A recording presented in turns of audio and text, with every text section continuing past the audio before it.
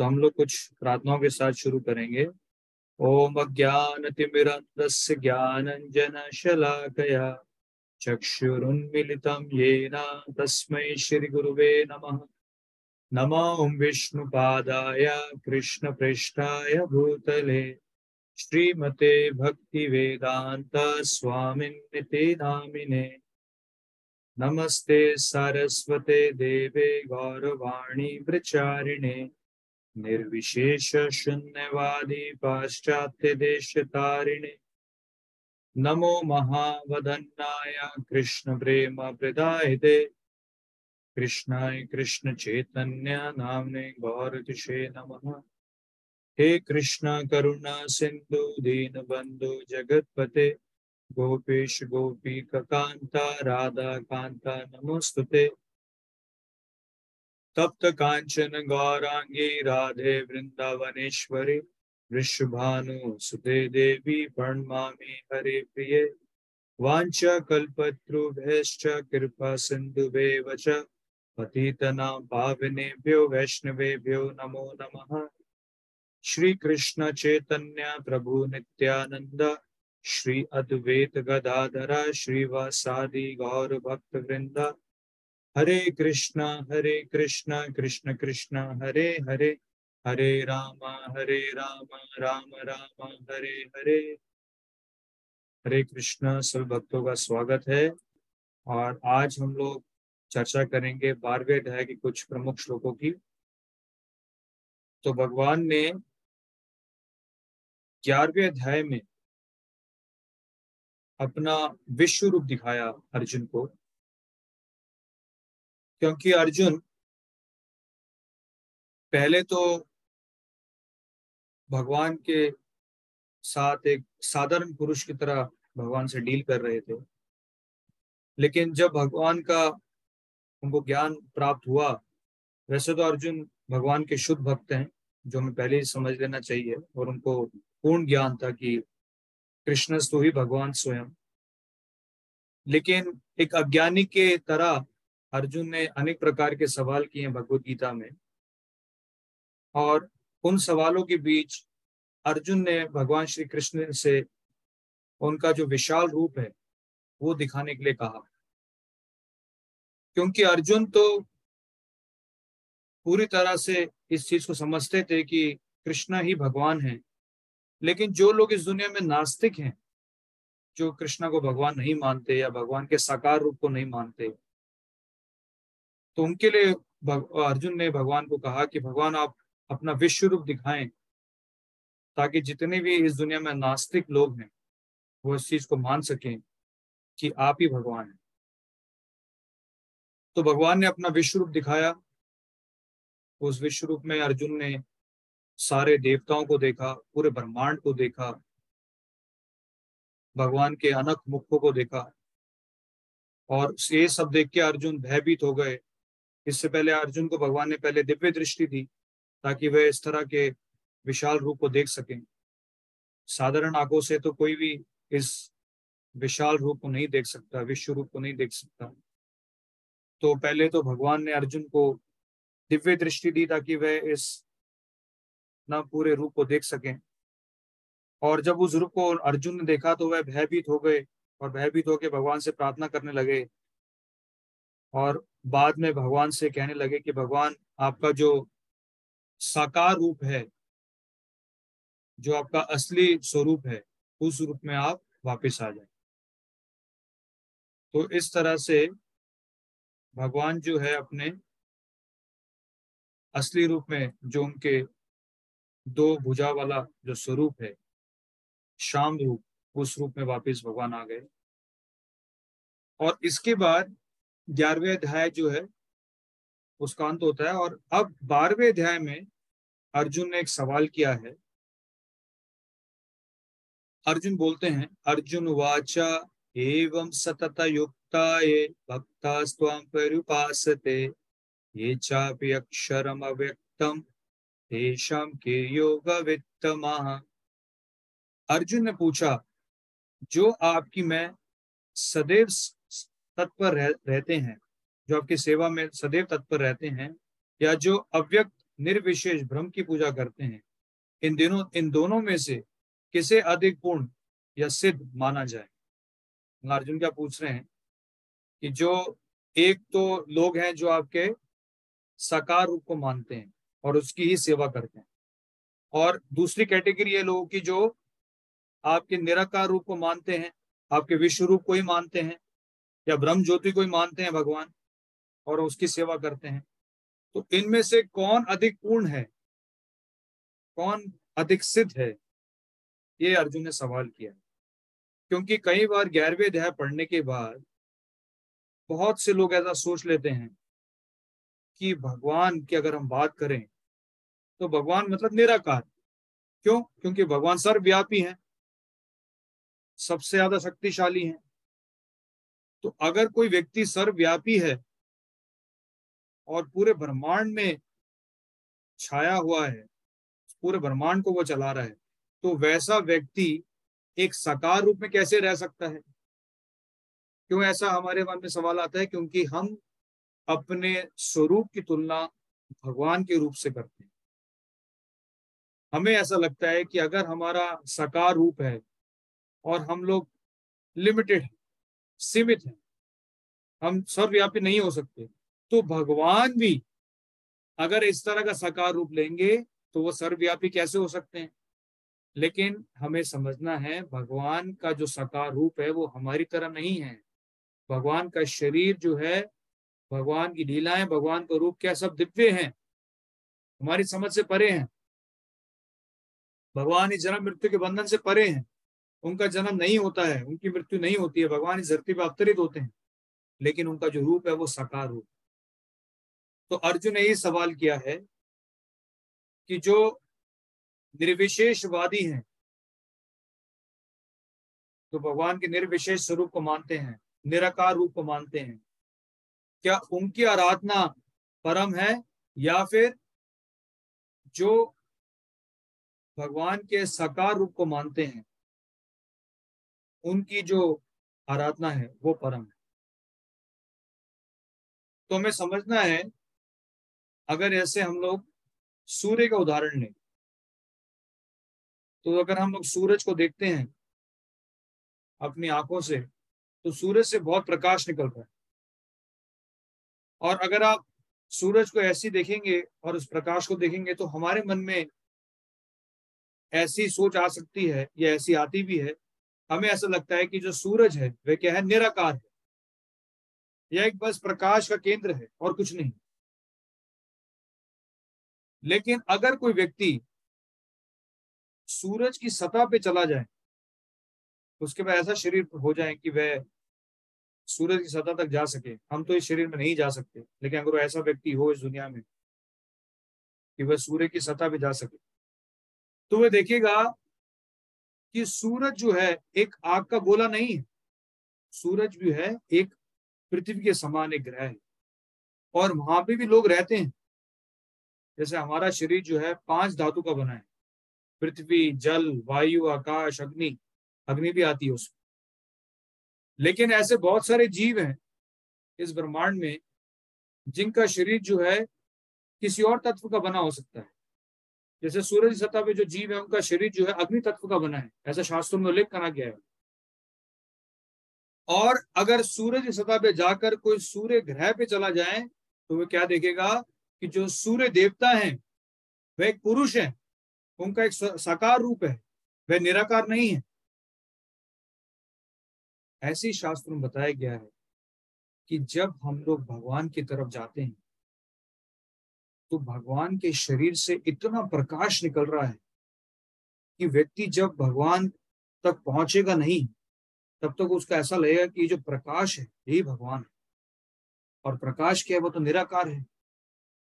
तो वह इस प्रकाश को भगवान मान बैठेगा और ऐसा सोच बैठ सकता है कि भगवान निराकार है। जैसे कि सूर्य की सतह पे ना जाए और पृथ्वी पे खड़े होकर ही सूरज को देखे अपनी आंखों से, जो सीमित है, तो उसे क्या लगेगा कि जो सूरज है वो क्या है? सीमित है, वो सॉरी निराकार है, और एक आग का गोला है, प्रकाश है, बस और कुछ नहीं। ऐसे ही शास्त्रों में बताया गया है कि जब हम भगवान की तरफ जाते हैं, भगवान के शरीर से इतना प्रकाश निकल रहा है कि हमें ऐसा लगेगा कि भगवान निराकार। तो इसलिए इस दुनिया में बहुत सारे लोग हैं जो भगवान को निराकार ही मानते हैं, लेकिन जो भगवान के शुद्ध भक्त हैं, जो उस प्रकाश के परे जा चुके हैं और भगवान से तत्वता रूप से हमको समझ चुके हैं, ऐसे लोग समझते हैं कि भगवान का एक साकार रूप। तो इसलिए भगवान अगले श्लोक में बोलते हैं, श्री भगवान उवाच मय्यावेश्य मनो ये मां नित्ययुक्त उपासते श्रद्धया पर्योपेतास ते में युक्त तमा मता। श्री भगवान ने कहा, जो लोग अपने मन को मेरे साकार रूप में एकाग्र करते हैं और अत्यंत श्रद्धा पूर्वक मेरी पूजा करने में सदैव लगे रहते हैं, वह मेरे द्वारा परम सिद्ध माने जाते हैं। तो भगवान क्या बता रहे हैं कि मेरा एक साकार रूप है, और जो मेरे साकार रूप की सेवा करता है वही सबसे परम है। जो मुझे निराकार स्वरूप में मानते हैं वह परम नहीं है। क्योंकि हमें ये भी समझना है, जो निर्विशेषवादी हैं, जो निराकार स्वरूप को मानते हैं, वे एक तरह के अपराधी भी होते हैं। जैसे मायावादी क्या बोलते हैं कि भगवान का स्वरूप होता ही नहीं, लेकिन ये एक तरह का अपराध भी है। जैसे मान लीजिए मैं आपको बोलूं कि आपके आंखें नहीं हैं, आपके कान नहीं हैं, आपकी नाक नहीं है, आपका मुंह नहीं है, आपके हाथ नहीं है, आपके पैर नहीं है, आपका कोई रूप नहीं है, आपका स्वरूप नहीं है, आप तो निराकार हैं, तो कैसा लगेगा आपको? हमें ऐसा लगेगा कोई अपराध कर रहा है हमारे प्रति। अरे हमारे पास इतनी अच्छी आंखें, हमारा स्वरूप है, हमारा शरीर, हमारे पास हाथ है, हमारे पास पैर है।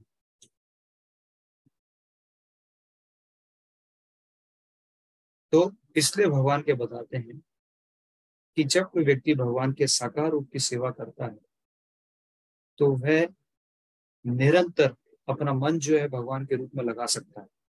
लेकिन जो व्यक्ति निराकार रूप को मानता है वह अपना मन निराकार रूप में नहीं लगा सकता। क्यों? क्योंकि निराकार रूप की कोई सेवा नहीं है।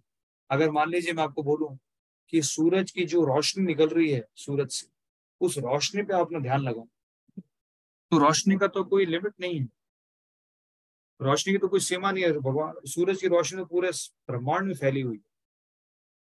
तो अगर किसी चीज का साकार रूप नहीं होता तो उसका उस पर ध्यान लगाना या उस पर मन लगाना बहुत मुश्किल है। तो इसलिए भगवान क्या बोलते हैं कि जो व्यक्ति मेरे साकार रूप की एकाग्र तरह से सेवा करते हैं वह सबसे परम। और साकार रूप में सेवा करना भी बहुत आसान है। क्यों आसान है? क्योंकि साकार रूप में अगर कोई व्यक्ति आपके सामने खड़ा है तो उसकी सेवा करना तो बहुत आसान काम है। क्योंकि व्यक्ति का मतलब क्या है? आप उसको कुछ दे सकते हैं। जैसे भगवान इस धरती पे अर्चा विग्रह के रूप में उपस्थित हैं। अर्चा विग्रह जिसको हम लोग पत्थर का उपयोग करके, मेटल का उपयोग करके, किसी भी चीज का वस्तु का उपयोग करके, जो शास्त्रों में बताया गया है उसका उपयोग करके भगवान का स्वरूप बना सकते हैं। और मंत्रों के उच्चारण से हम लोग भगवान की उस विग्रह में प्राण प्रतिष्ठा कर सकते हैं। तो इस प्रकार साकार रूप में जब भगवान हमारे सामने उपस्थित होते हैं तो उनकी सेवा करना बहुत सरल है। जैसे हम लोग किसी व्यक्ति की सेवा करते हैं इस दुनिया में, तो ऐसे भगवान की सेवा भी कर सकते हैं। लेकिन जो निराकार रूप है भगवान का, उसकी सेवा करना बहुत कठिन, आसान नहीं है। इसलिए भगवान आगे क्या बोलते हैं, लेकिन जो लोग अपने इंद्रियों को वश में करके तथा सबों में प्रति संभाव रखकर परम सत्य को की निराकार कल्पना के अंतर्गत इस अव्यक्त की पूरी तरह से पूजा करते हैं, जो इंद्रियों की अनुभूति के परे हैं, सर्वव्यापी है, अकल्पनीय है, अपवर्तनीय है, अचल तथा ध्रुव है, वह समस्त लोगों के कल्याण में संलग्न रहकर अंततः मुझे प्राप्त करते हैं। भगवान क्या बोल रहे हैं कि निराकार रूप से भी जो भगवान की सेवा करने का प्रयास कर रहे हैं वह भी एक एक दिन, कई जन्मों के बाद वह भगवान के साकार रूप को ही मानेंगे। क्योंकि शास्त्रों में लिखा है कि बहुनाम जन्मानाम अंते ज्ञानवान माम प्रपद्यते वासुदेव सर्वमिति स महत्व सुदुर्वा।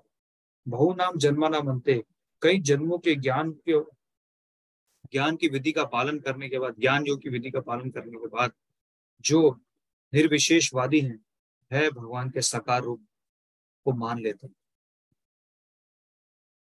तो इस तरह से हमें समझना है कि जो भगवान के निराकार रूप की आराधना या सेवा करने का प्रयास कर रहे हैं, वह बहुत ज्यादा देर तक इस प्रयास को नहीं कर पाएंगे, क्योंकि अगले श्लोक में भगवान क्या बताते हैं, क्लेशो अधिकतरस्तेषां अव्यक्तासक्त चेतसां अव्यक्त ही गतिर दुखम देहावाद वे अवाप्यते। भगवान बोलते हैं जिन लोगों के मन परमेश्वर के अव्यक्त निराकार रूप में के प्रति आसक्त हैं, उनके लिए प्रगति कर पाना अत्यंत कष्टप्रद है।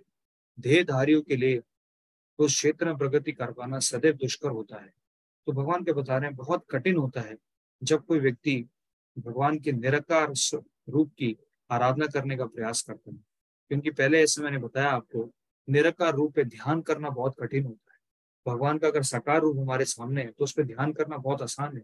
ऐसे हम लोग, आप देखेंगे हरे कृष्णा मंदिर में आप लोग जाते हैं तो हर हरे कृष्णा मंदिर में भगवान की विग्रह होती है, और उस विग्रह को जो हम लोग दर्शन करते हैं तो उस पर ध्यान लगाना बहुत आसान है।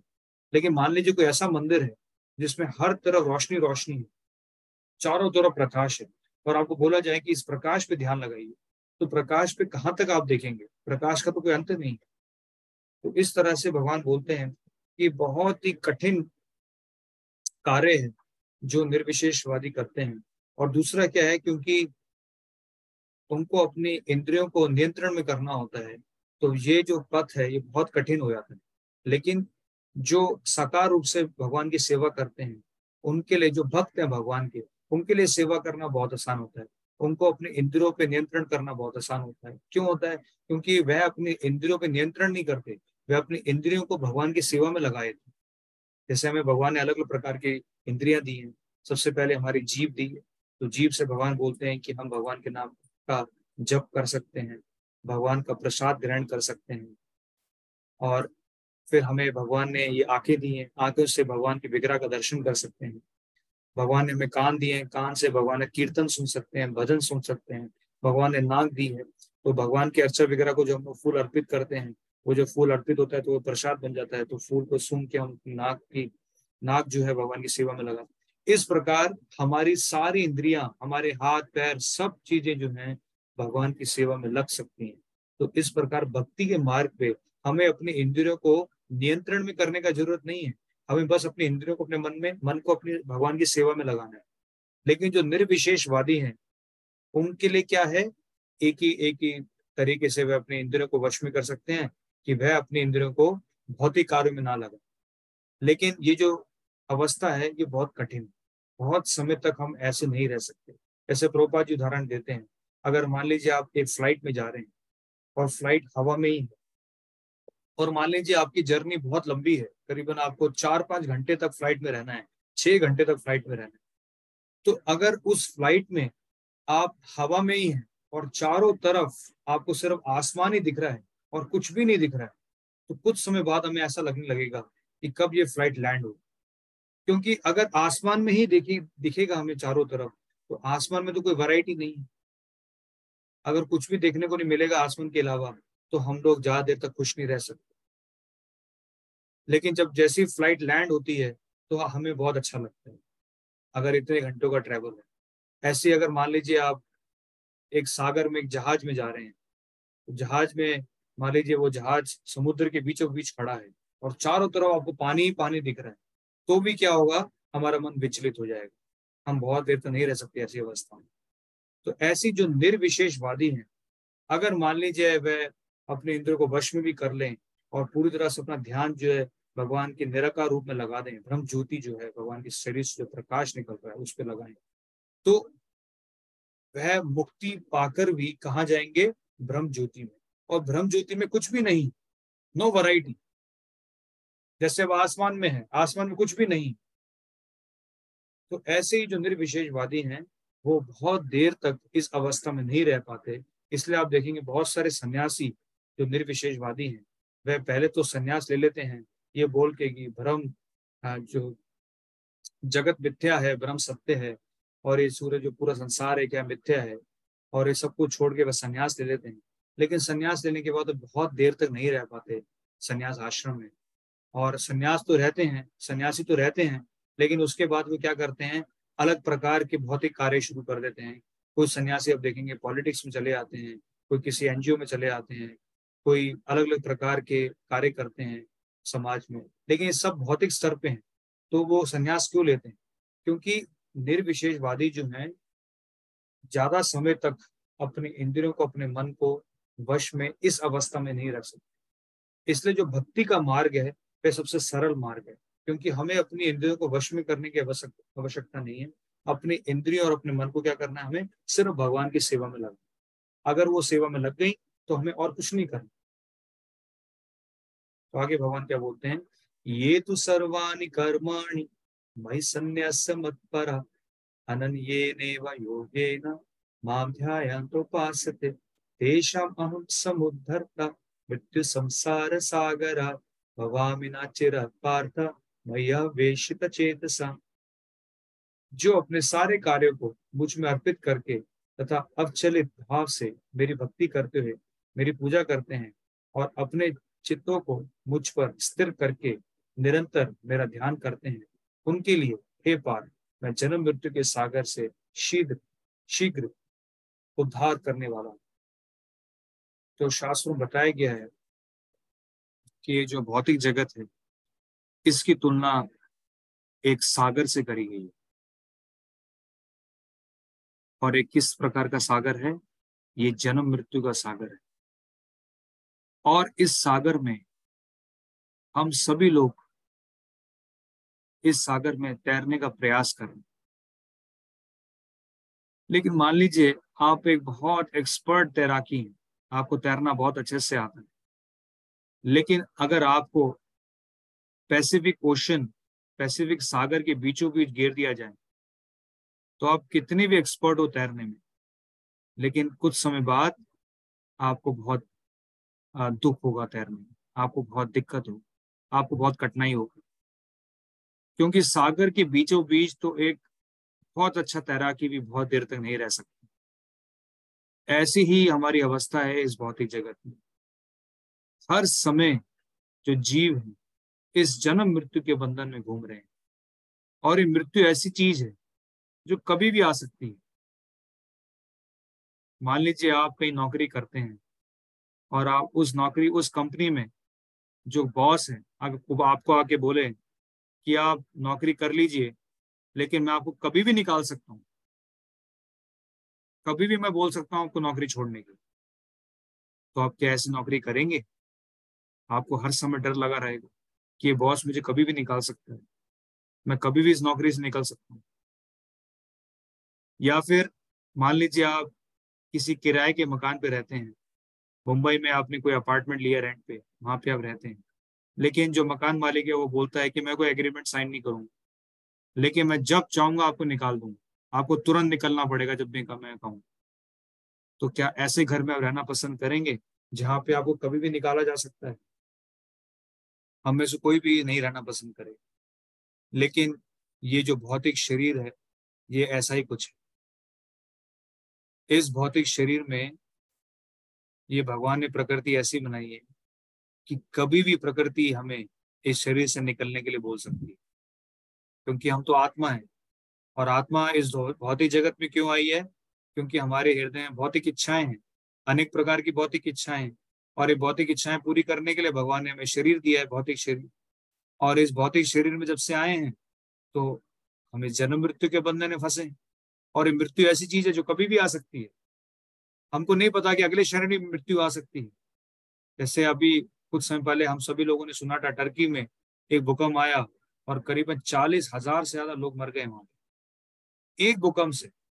अगर आप भूकंप आने से पहले 1 सेकंड पहले देखेंगे तो लोग अपनी अपनी कुछ प्लानिंग कर रहे थे, कुछ कुछ लोग सोच के बैठे थे, लेकिन तुरंत भूकंप आया, सब खत्म हुआ। तो ऐसे ही है इस भौतिक जगत में। हर व्यक्ति इस भौतिक जगत में बताया गया है कि वह एंजाइटी में है, हर समय चिंता का विषय बना रहता है। और सबसे बड़ा चिंता का विषय क्या है जिसके बारे में कोई चिंता नहीं करता है? वह है हमारी मृत्यु, जो कभी भी आ सकती है। तो कई बार जब हम लोग इस बारे में बात करते हैं तो लोग सोचते हैं कि प्रभु जी क्यों आप ऐसी बातें कर रहे हैं, क्यों मृत्यु की बातें कर रहे हैं, कुछ अच्छी बातें करिए। लेकिन हमें ये भी देखना है कि जो सत्य है उससे हमें कभी भी विलीन नहीं होना है। हमें हमेशा समझना है जो सत्य भगवत गीता में बताया गया है उससे हमें कभी भी भागना नहीं चाहिए। हमें समझना चाहिए कि ये सच्चाई है हमारे जीवन की, कि हम इस भौतिक शरीर में हैं, हम इस जन्म मृत्यु के बंधन में फंसे हुए हैं और कभी भी किसी व्यक्ति को मृत्यु आ सकती है। तो हमें कुछ ऐसा करना है कि हम इस जन्म मृत्यु के जो दुख है उससे मुक्त हो सके, और उसके लिए भगवान ने भगवत गीता का ज्ञान दिया है। भगवत गीता का ज्ञान हमें कोई मैनेजमेंट प्रिंसिपल सीखने के लिए नहीं दिया, स्ट्रेस मैनेजमेंट के लिए नहीं दिया। भगवत गीता ज्ञान भगवान ने इसलिए दिया है ताकि हम इस जन्म मृत्यु के बंधन से बाहर निकल सकें। तो भगवान क्या बोलते हैं कि जब कोई व्यक्ति एकाग्र मन से भगवान की भक्ति करता है और मृत्यु के समय अगर वह भगवान का स्मरण करता है, तो भगवान उसको इस सागर से, इस दुख के सागर से भगवान उसको मुक्ति दिला देंगे। मय्येव मन आदत्स्व मयि बुद्धिं निवेशय निवेशिष्यसि शिष्यसि मय्येव अतः ऊर्ध्वं न संशय। मुझ भगवान में अपने चित्त को स्थिर करो और अपनी सारी बुद्धि मुझ में लगाओ, इस प्रकार तुम निस्संदेह मुझ में सदैव वास करो। तो शास्त्र में क्या बताया गया है कि यमम वापि स्मरण भावम त्यजेते अन्ते कलेवरम। इस मृत्यु के संसार से हम तभी बाहर निकल सकते हैं अगर हम पूर्ण तरीके से भगवान की शुद्ध भक्ति करें। तो भक्ति के अलग अलग स्तर हैं। तो अब भगवान क्या है, भक्ति के अलग अलग स्तर के बारे में बताएंगे हमें। पहला स्तर है जो सबसे परम स्थल है भक्ति का, वो क्या है कि जब व्यक्ति पूर्ण तरीके से उसके हृदय में भगवान के प्रति आसक्ति होती है, हर समय भगवान का चिंतन ही करता रहता है और कुछ भी नहीं सोचता है, ऐसे व्यक्ति को परम भक्त बताया गया शास्त्रों में। लेकिन ऐसी भक्ति करने के लिए हमारे हृदय में भगवान के प्रति आसक्ति होनी चाहिए, तीव्र आसक्ति। जैसे इस भौतिक जगत में जब किसी व्यक्ति की किसी चीज से आसक्ति होती है तो वह उस चीज को भूल नहीं पाता है, हमेशा उसका चिंतन करता रहता है। ऐसे भक्ति में जब तक हम लोग निरंतर कृष्ण भगवान का चिंतन नहीं करेंगे, तब तक इस सागर से हम लोग बाहर नहीं निकल सकते। तो भगवान के बता रहे हैं सबसे परम स्तर क्या है भक्ति का, जब कोई व्यक्ति निरंतर चिंतन कर सके, और वो तब होगा जब उसके हृदय में बहुत तीव्र आसक्ति है भगवान के प्रति। फिर भगवान अगले श्लोक में बोलते हैं, अथा चित्तम समाधातुम न शक्नोषि मयि स्थिरम अभ्यास योगेन ततो मामिच्छाप्तुम धनंजय।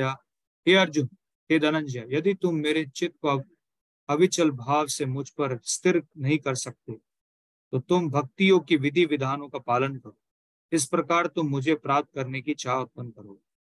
अब भगवान बोल रहे हैं, अगर मान लीजिए हम निरंतर चिंतन नहीं कर सकते कृष्ण भगवान, निरंतर तो हम लोग देख सकते हैं, हम तो 5 मिनट भगवान के नाम का जप करते हैं, उसमें भी हमारा मन विचलित रहता है, उसमें भी हम भगवान पे एकाग्र नहीं कर सकते। तो 24 घंटे करना तो बहुत बड़ी बात है, पूरा जीवन करना बहुत बड़ी बात। तो ऐसे व्यक्ति क्या कर सकते हैं?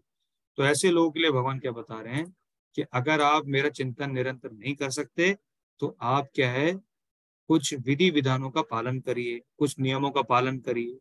कौन कौन से नियम है? जैसे भगवान ने बताया है 4 प्रकार के पाप कर्म नहीं करने हमें। नशा नहीं करना, गैम्बलिंग नहीं कर, जुआ नहीं खेलना, मांस का सेवन नहीं करना, अवैध संबंध नहीं बनाना। उसके बाद सुबह उठकर थोड़ा भगवान की हमें भक्ति करनी चाहिए, सुबह उठ के भगवान के नाम का जप करना चाहिए। शिला प्रभुपाद जी ने बताया है हरे कृष्ण महामंत्र का एटलीस्ट 16 माला हमें जप करनी है, सुबह उठ के भगवान की मंगल आरती करनी है।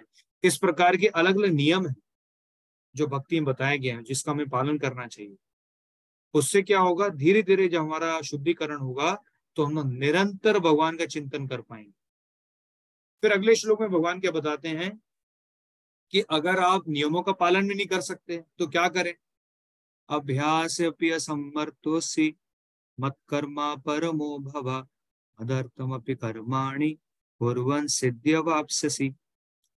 यदि तुम भक्ति योग के विधि विधानों का भी अभ्यास नहीं कर सकते, तो मेरे लिए कर्म करने का प्रयत्न करो, क्योंकि मेरे लिए कर्म करने से तुम पूर्ण अवस्था को प्राप्त होगे। तो भगवान क्या बता रहे हैं, अगर आप नियमों का पालन नहीं कर सकते, अगर आप भक्ति योग नहीं कर सकते, तो आप क्या करिए, आप कुछ सेवा करिए बाहर से।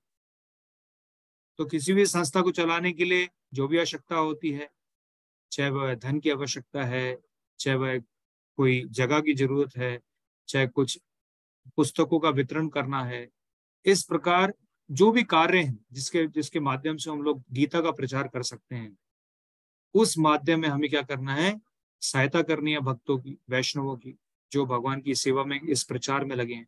उनकी हम जाके सेवा कर सकते हैं कि प्रभु जी बताइए क्या कर सकता हूँ मैं, आपके प्रचार में कैसे सहायता कर सकता हूँ। तो भगवान क्या बोल रहे हैं, अगर आप नियमों का पालन नहीं कर सकते तो कुछ सेवा में सहयोग करिए, जाके हरे कृष्णा मूवमेंट में कुछ सहयोग करिए, कैसे गीता का ज्ञान का प्रचार कर सकते हैं। और इसके बाद भगवान बोलते हैं, मतलब ये 12वां श्लोक पहले आता है इसलिए मैं पहले डिस्कस कर रहा हूँ, फिर 11वीं पे जाऊंगा मैं। श्रेयो हि ज्ञानम अभ्यासात् ज्ञान ध्यान विशिष्यते ध्यान कर्म फल त्यागस त्याग शांतिरनंतरम। यदि तुम ये अभ्यास नहीं कर सकते तो ज्ञान के अनुशीलन में लग जाओ, लेकिन ज्ञान से श्रेष्ठ ध्यान है और ध्यान से भी श्रेष्ठ है कर्म फलों का परित्याग, क्योंकि ऐसे त्याग से मनुष्य का मन शांति प्राप्त हो सकती है। तो भगवान क्या बोलते हैं, अगर आप कोई सहायता नहीं कर सकते तो आप क्या करिए, आप ज्ञान प्राप्त करिए, आप थोड़ा ज्ञान भगवान का समझिए, गीता का अध्ययन करिए, गीता में जो भगवान ने ज्ञान दिया उसको समझने का प्रयास करिए, इस तरह की क्लासेस अटेंड करिए। क्योंकि सबसे पहले भक्ति की शुरुआत कैसे होती है, श्रवणम कीर्तनम विष्णु स्मरणम पाद सेवनम। श्रवणम, श्रवणम मतलब श्रवण करना, भगवान के नाम का श्रवण करना, भगवान का ज्ञान का श्रवण करना, अपनी अवस्था को समझना कि मैं कैसे शरीर नहीं हूं, मैं आत्मा हूँ, मैं भगवान का अंश हूँ, मेरा असली स्वरूप है भगवान की सेवा देना, इस तरह के जो ज्ञान है उसको समझना। क्योंकि जब तक हम लोग ज्ञान प्राप्त नहीं करेंगे तब तक हम लोग भगवान की सेवा भी नहीं करेंगे। जब तक व्यक्ति को ज्ञान नहीं प्राप्त होगा कि उसके जीवन का लक्ष्य क्या है, तब तक वह सेवा क्यों करेगा। तो इसलिए भगवान बोल रहे हैं, अगर आप कोई सहयोग भी नहीं कर पा रहे तो आप पहले ज्ञान को समझिए, इस गीता के ज्ञान को समझिए, ये समझिए कि आप कैसे ये शरीर नहीं है, आत्मा है, कैसे आप भगवान का अंश है और हमारा असली स्वरूप क्या, भगवान की सेवा करना। तो ये सारे ज्ञान को समझना है पहले। जब ज्ञान को समझ जाएंगे तो भगवान की कुछ सेवा करिए, सेवा करेंगे तो फिर शुद्धिकरण होगा। उसके बाद अगर नियमों का पालन करें, नियमों का पालन करिए, नियमों का पालन करने से और शुद्धिकरण होगा, उससे हमारी भगवान के प्रति आसक्ति बढ़ेगी। जब आसक्ति बढ़ जाएगी इतनी कि हम तो निरंतर भगवान का चिंतन कर सकेंगे, तो वो हमारा जीवन का लक्ष्य है। क्योंकि ऐसे चिंतन करते हुए अगर हमने अपना शरीर को छोड़ दिया तो हम लोग इस जन्म मृत्यु के बंधन से मुक्त हो जाएंगे, इस सागर से मुक्त हो जाएंगे, इस भौतिक सागर से मुक्त हो जाएंगे, इस दुख के सागर से मुक्त हो जाएंगे। अब भगवान 11वें श्लोक में, ये 12वां श्लोक था, थोड़ा हम पीछे जाएंगे, 11वें श्लोक में देखते हैं भगवान क्या बोलते हैं। अथे तदपि आशक्तोऽसि कर्तुम मद्योगम आश्रिता सर्व कर्म फल त्याग तथा गुरु यतात्मवान। भगवान बोलते हैं, किंतु यदि तुम मेरे इस भावनामृत में कर्म करने में असमर्थ हो तो तुम अपने कर्म के समस्त फलों को त्याग कर कर्म करने का तथा आत्मस्थित होने का प्रयत्न करो। अब भगवान क्या बताना चाह रहे हैं, मान लीजिए आप गीता का अध्ययन भी नहीं कर सकते, आप भगवान कृष्ण का नाम का जप भी नहीं कर सकते, आप भक्ति योग का अभ्यास भी नहीं कर सकते। क्यों? क्योंकि आप हो सकता है किसी और धर्म से हो, किसी और देश से हो, या आपका परिवार आपका समर्थन नहीं कर रहा है, आपके परिवार की वजह से आप भक्ति नहीं कर पा रहे, या किसी भी कारणवश आप भक्ति से नहीं जुड़ पा रहे कृष्ण भगवान की। तो भगवान क्या बोल रहे हैं, एटलीस्ट कम से कम क्या करना है, हमें अपने कर्म के फलों का त्याग करना। अगर भगवान के लिए नहीं तो किसी कार्य के लिए करिए, कुछ तो करिए शुरू। क्योंकि त्याग करने से भी हम लोग भक्ति में आगे बढ़ते हैं। त्याग कैसे कर सकते हैं? त्याग जैसे बहुत सारे इस दुनिया में संस्थाएं हैं जो गरीबों को खाना बांटती हैं, हॉस्पिटल चलाती हैं, स्कूलों में फ्री एजुकेशन देती हैं, इस तरह के जो भौतिक कार्य हैं उनमें हमें अपने धन का त्याग करना है। अगर हम लोग कोई बिजनेस करते हैं, कोई जॉब करते हैं, कुछ परसेंटेज हमें कुछ अच्छे कामों में लगाना है। लेकिन ये कब है? अगर हम लोग अपना त्याग कृष्ण भगवान के लिए नहीं कर सकते। क्यों? क्योंकि परिवार का सपोर्ट नहीं है, या फिर और जितने भी कारण है उसकी वजह से हम सीधे भगवान को अपने कर्मों के फल नहीं दे पा रहे हैं। तो भगवान बोल रहे हैं, अपने कर्मों के फल को आप कहीं तो दीजिए। त्याग करना बहुत जरूरी है, बिना त्याग के हम लोग आध्यात्मिक जीवन में नहीं आगे बढ़ सकते। और खासकर जो गृहस्थ परिवार में रहते हैं उनके लिए त्याग बहुत जरूरी है। तो आइए इसको थोड़ा एक फ्लो चार्ट से समझते हैं कि कैसे हमें भक्ति में आगे बढ़ना है। सबसे परम भक्ति जो है वो क्या है कि अगर हमारा मन जो है पूरी तरह से भगवान कृष्ण में स्थिर हो जाए और कुछ भी विचार ना है, 24 घंटे हम लोग सिर्फ कृष्ण का ही चिंतन करें, ये सबसे परम भक्ति है।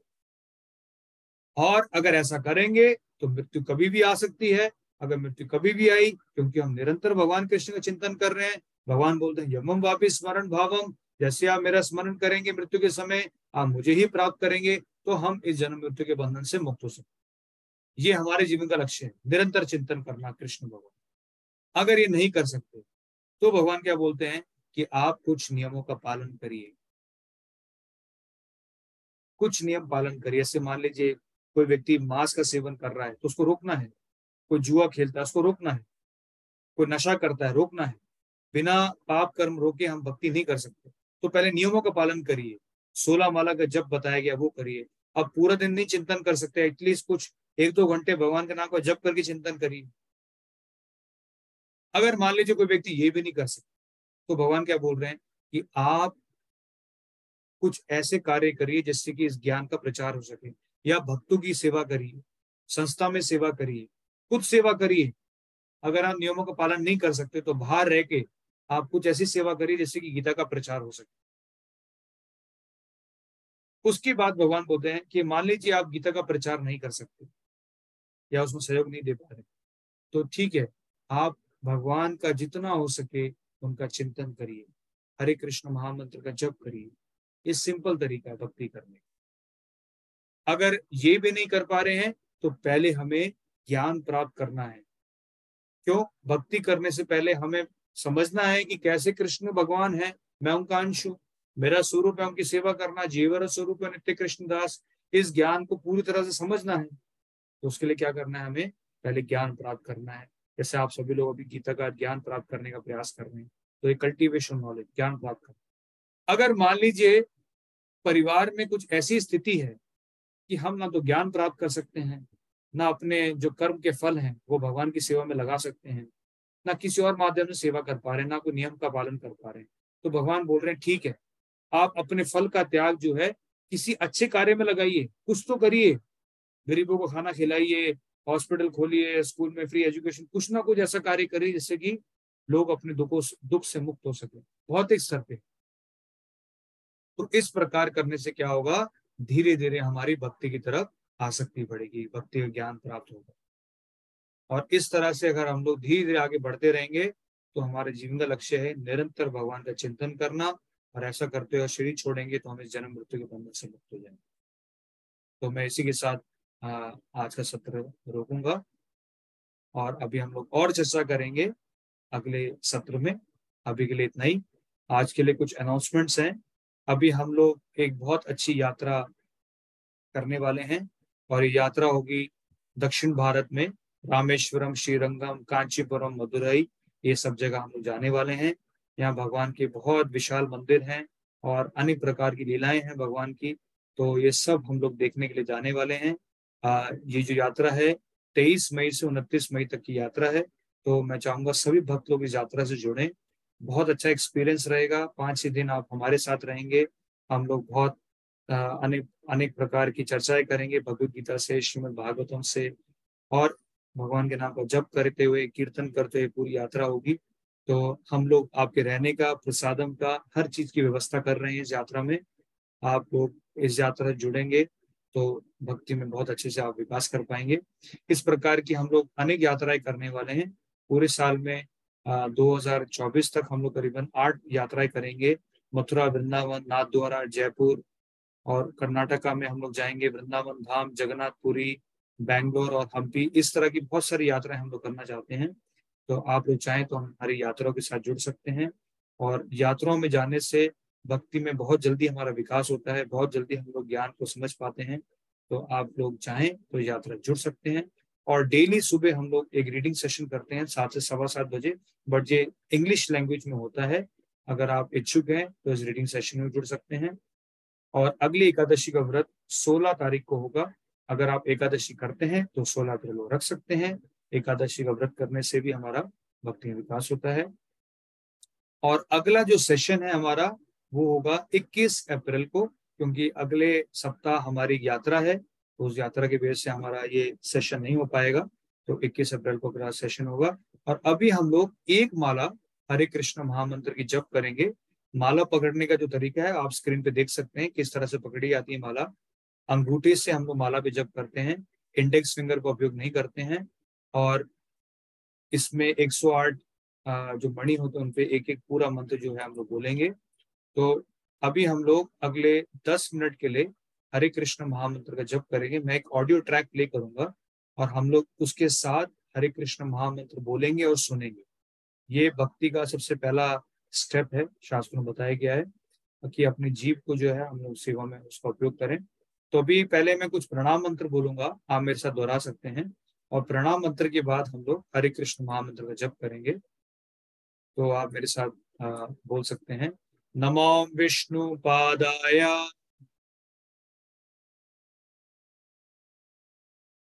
कृष्ण पृष्ठाय भूतले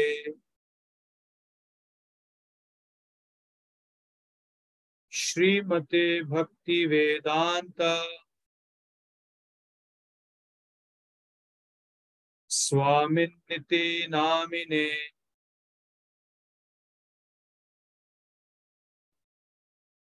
नमस्ते सरस्वते देवे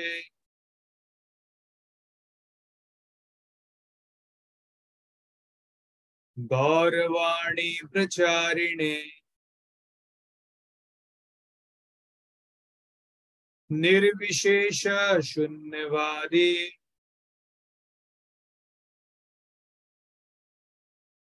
पाश्चात्य देश तारिणे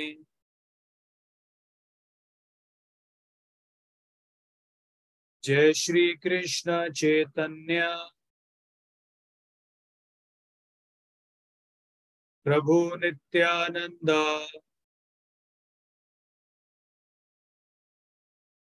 श्री अद्वैत गदाधरा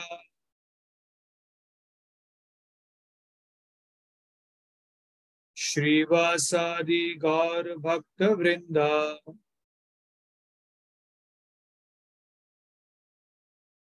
तो अभी 10 मिनट के लिए आप लोग सभी ऑडियो ट्रैक के साथ हरे कृष्ण महामंत्र का जप करिए।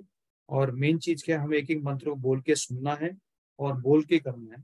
तो जब आप बोल के सुनते हैं इसको बोलते हैं साउंड मेडिटेशन। तो इस प्रकार 10 मिनट के लिए हम लोग प्रयास करेंगे कि अपना मन जो है भगवान में लगा सकें। जीवन का लक्ष्य तो है कि हम 24 घंटे भगवान का चिंतन करें, लेकिन एटलीस्ट 10 मिनट के लिए तो हमें प्रयास करना है कि हमारा मन कहीं ना जाए और भगवान के नाम में रहे। तो अभी मैं एक ऑडियो ट्रैक प्ले करूंगा, आप लोग प्रयास करिए कि 10 मिनट तक हम लोग मन को इस मंत्र में लगा के अच्छे से जप करेंगे। Thank you very much. Hare Krishna.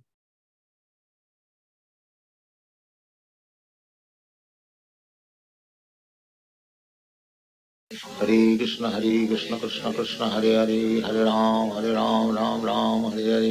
Hare Krishna Krishna Krishna Hare Hare, Hare Ram Ram Hare Hare. सभी लोग साथ में बोलेंगे कृष्ण कृष्ण हरे हरे, हरे राम राम हरे हरे।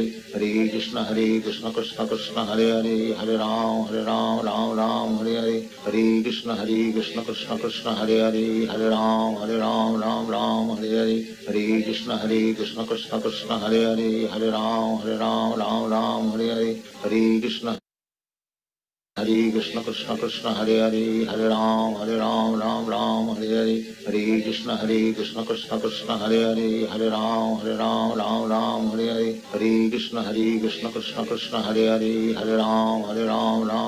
हरे राम हरे हरे। हरे कृष्ण कृष्ण कृष्ण हरे हरे, हरे राम हरे हरे। हरे कृष्ण कृष्ण कृष्ण हरे हरे, हरे राम हरे हरे। हरे कृष्ण कृष्ण कृष्ण हरे हरे, हरे राम हरे हरे।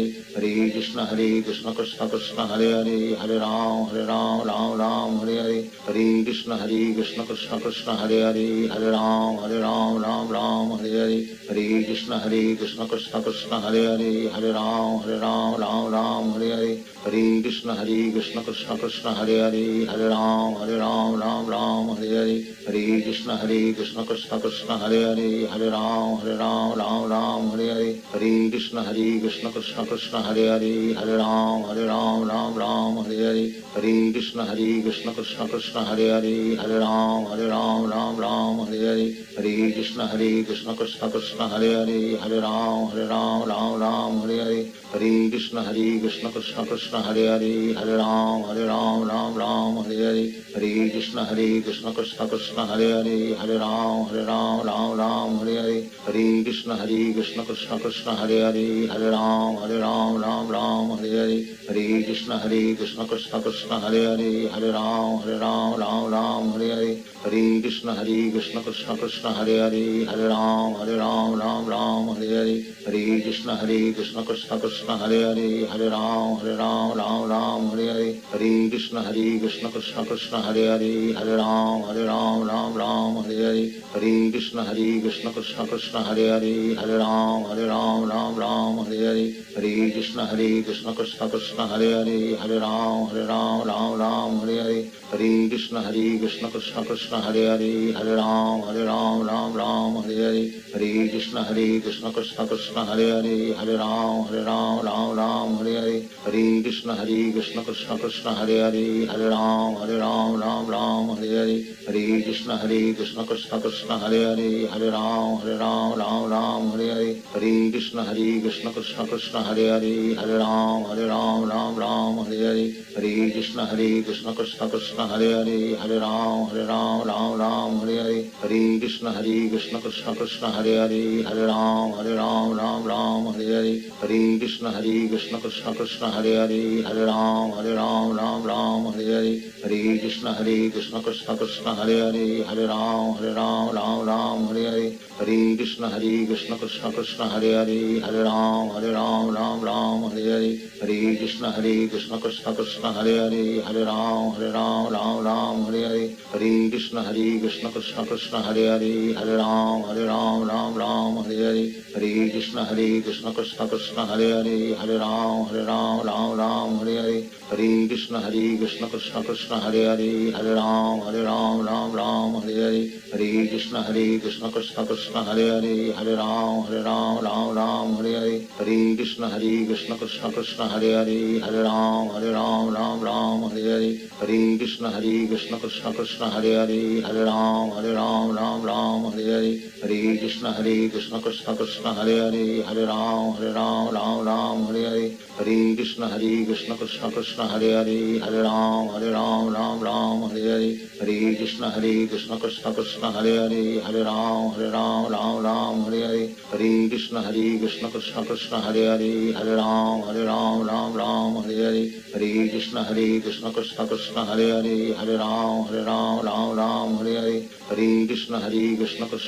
Hare Hare, Hare Ram Ram Hare Hare, Hare Krishna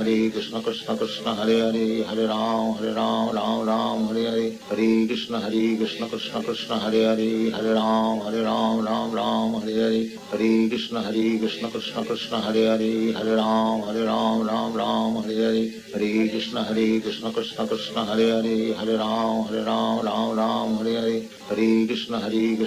Krishna Hare Hare, Hare Ram Ram Hare Hare, Hare Krishna Krishna Krishna Hare Hare, Hare Ram Ram Hare Hare, Hare Krishna Krishna Krishna Hare Hare, Hare Ram Ram Hare Hare, Hare Krishna Krishna Krishna Hare Hare, Hare Ram Ram Hare Hare, Hare Krishna Krishna Krishna Hare Hare, Hare Ram Ram Hare Hare, Hare Krishna Krishna Krishna Hare Hare, Hare Ram Ram Hare Hare, Hare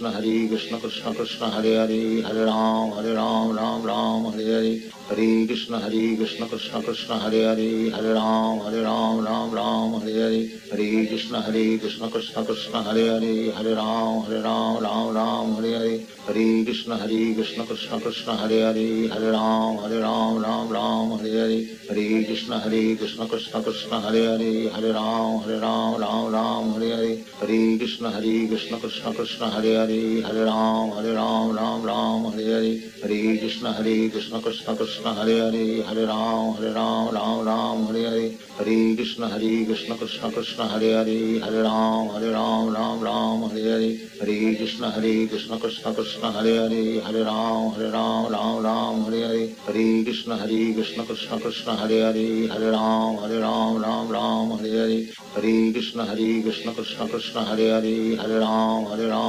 Ram Hare Hare, हरे कृष्ण कृष्ण कृष्ण हरे हरे, हरे राम राम हरे हरे, हरे कृष्ण कृष्ण कृष्ण हरे हरे, हरे राम राम हरे हरे, हरे कृष्ण कृष्ण कृष्ण हरे हरे, हरे राम राम हरे हरे, हरे कृष्ण कृष्ण कृष्ण हरे हरे, हरे राम राम हरे हरे, हरे कृष्ण कृष्ण कृष्ण हरे हरे, हरे राम हरे हरे, हरे कृष्ण कृष्ण कृष्ण हरे हरे, हरे राम हरे हरे, हरे कृष्ण कृष्ण कृष्ण हरे हरे, हरे राम हरे हरे, हरे कृष्ण कृष्ण कृष्ण हरे हरे, हरे राम हरे हरे, हरे कृष्ण कृष्ण कृष्ण हरे हरे, हरे राम हरे हरे, हरे कृष्ण कृष्ण कृष्ण हरे हरे, हरे राम हरे हरे, हरे कृष्ण कृष्ण कृष्ण हरे हरे, हरे राम हरे हरे, हरे कृष्ण कृष्ण कृष्ण हरे हरे, हरे राम हरे हरे, हरे कृष्ण कृष्ण कृष्ण हरे हरे, हरे राम हरे हरे, हरे कृष्ण कृष्ण कृष्ण हरे हरे, हरे राम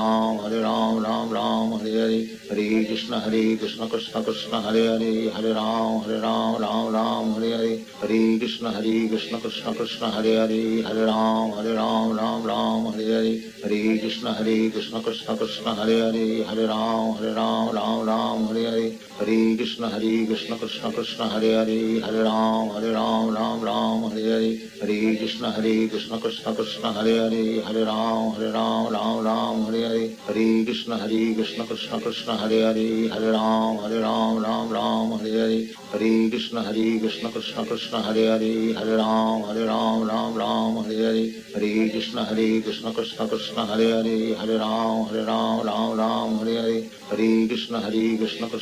हरे हरे, हरे राम हरे हरे, हरे कृष्ण कृष्ण कृष्ण हरे हरे, हरे राम हरे हरे, हरे कृष्ण कृष्ण कृष्ण हरे हरे, हरे राम हरे हरे, हरे कृष्ण कृष्ण कृष्ण हरे हरे, हरे राम हरे हरे, हरे कृष्ण कृष्ण कृष्ण हरे हरे, हरे राम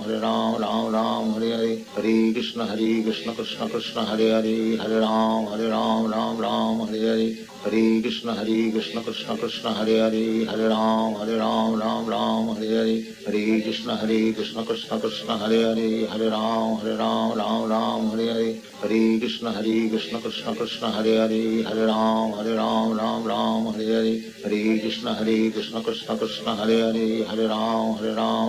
कृष्ण कृष्ण हरे हरे, हरे राम हरे हरे, हरे कृष्ण कृष्ण कृष्ण हरे हरे, हरे राम हरे हरे, हरे कृष्ण कृष्ण कृष्ण हरे हरे, हरे राम हरे हरे, हरे कृष्ण कृष्ण कृष्ण हरे हरे, हरे राम हरे हरे, हरे कृष्ण कृष्ण कृष्ण हरे हरे, हरे राम हरे हरे, हरे कृष्ण कृष्ण कृष्ण हरे हरे, हरे राम हरे हरे, हरे कृष्ण कृष्ण कृष्ण हरे हरे, हरे राम हरे हरे।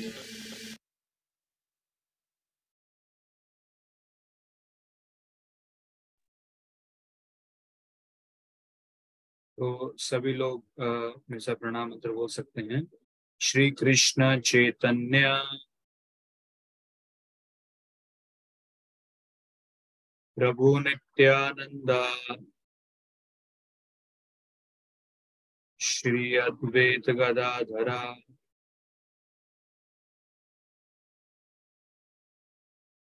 श्रीवासादि गौर भक्त वृंद। तो इस तरह से हमें daily basis पे ये हरे कृष्ण महामंत्र है, इसका करीबन 108 बार जप करना है। और अगर आप सुबह के समय कर सके तो बहुत अच्छी बात है।